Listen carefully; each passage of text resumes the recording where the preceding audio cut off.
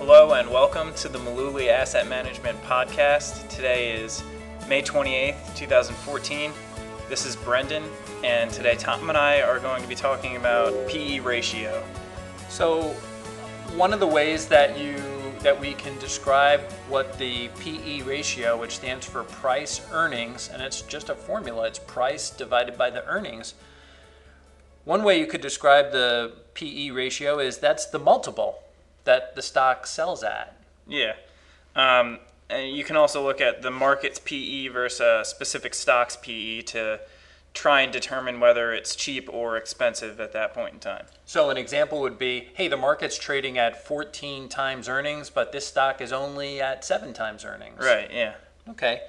So it's also important to know that when you go through a stock split, that doesn't change the PE, because even though the price is changing, the earnings are also changing as well. They're going through some division when there's a stock split too. Mm-hmm. And another thing to consider is that different industries have different PE values that would be considered standard for their specific type of stock. And I think we have a couple of examples that we're going to share in a moment. Yeah, we're going to get to those later. Okay, so we thought that to give you more of a numerical example, suppose that we've got a stock that's trading at $75 a share. Mm-hmm. And this year they're going to earn $7.50 a share. Right. So we're just going to divide 75 over $7.50 and we get 10. Yep, so that stock is trading at 10 times earnings. Right, that's a PE of 10.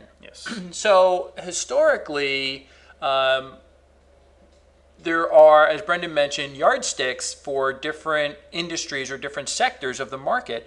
And we've seen some high growth areas like, say, a biotech or internet or, some of these technology stocks trade at really high multiples. These high growth companies trade at some eye-popping kind of numbers. Yeah, you're looking at about 20 times earnings in some cases there. Yeah, and you're going to see some of these internet stocks are trading at 70, 80, 100 times earnings, and that's for one of two reasons. It could be because they have a fantastic internal rate of return. Their business is just growing at 30, 40, 50% a year. Mm-hmm. The other reason why they may have a high PE is because they have more promise than actual results. They have very little in the way of earnings, and people are buying a stock just because they believe that down the road it's really going to work.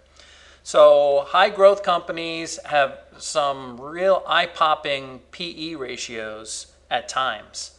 But then there's other industries in the market too, right? Yeah, like automakers would be a good example of the other end of the spectrum there. Yeah, a lot of times you'll see these car and truck manufacturers, they'll be trading at 2 times earnings or 3 or 4 times earnings, some really, really low multiples. Mm-hmm. So now, doesn't necessarily make them bad investments. They're just a different type of investment. Absolutely. And Brendan, we've also seen that there's some historical yardsticks for the stock market too. Yeah, the overall market is considered to be cheap if it's trading under 12 times earnings. And it's considered to be expensive if it's trading at 15 times earnings or more. There have been some times over the last 20 plus years where we've seen the market trading at 20, 25, 30 times earnings. Mm-hmm. There was one point about 10 years ago where you saw some folks argue that if you look at the forward earnings, the next 12 months, the stock market's actually trading at 40 times earnings. That seems a little extreme. Yeah. But there also seems to be some confusion when you get into some really big companies. They tend to get into lots of other businesses too. Yeah, it's tough to identify what industry a company's in all the time, and we have a few examples of that I think everybody will recognize. Amazon would be a pretty good one. Sure. Right? It's really hard to explain. Are they an internet company or are they a retailer? I mean, their business is primarily, it's all on the internet, but they sell books. Yep. It's kind of a low growth business. Yeah, so you're looking at if you're looking at those sectors right there, internet and retail, you're looking at two Wow. sectors that are going to have pretty much opposite PE ratios if you're Right. going by historical norms. Sure, there. these internet stocks trade at really high PEs, but retailers don't. I mean, JCPenney trades at a very low multiple. Right. So it's really hard to gauge what kind of PE is considered normal for Amazon. Same thing with a pretty well-known company, 3M. Yep. They can make things like Post-it notes and tape, but then a lot of people don't know that they also make some pretty heavy chemicals. Yeah. So they are, a big portion of their business does come from specialty chemicals. So are they a household goods company, or are they a chemical stock? Again, Tough to identify. very tough to identify, and it's 50-50 where their business mix comes from. Another one that we were discussing before we turned on the microphone was Johnson & Johnson. Yeah. I mean, a lot of people think of Johnson & Johnson as this monolithic baby powder company. Yeah. They got Band-Aids and Right. things like that. But Johnson & Johnson's also pretty deeply involved in biotechnology and a lot of research.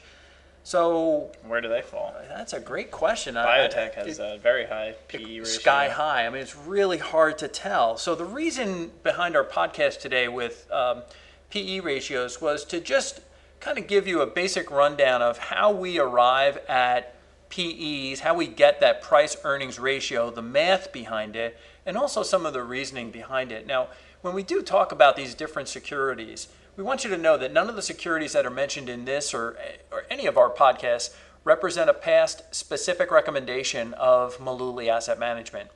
And this podcast is not a recommendation to buy or sell any of the names that we mention here. More importantly, if you're relying on a podcast for investment advice, we think you might be making a mistake. And so we strongly urge our listeners to consult with their investment advisor before making a decision to buy or sell any kind of investment. Now, if you don't have an investment advisor, we'd be happy to answer whatever questions you have without any kind of cost or obligation. Just pick up the phone. You can find us in New Jersey at 732-223-9000, or you can find us on the web at mullooly.net. Okay, that's all we have for now. We'll be back next week with a new topic, and thanks for listening.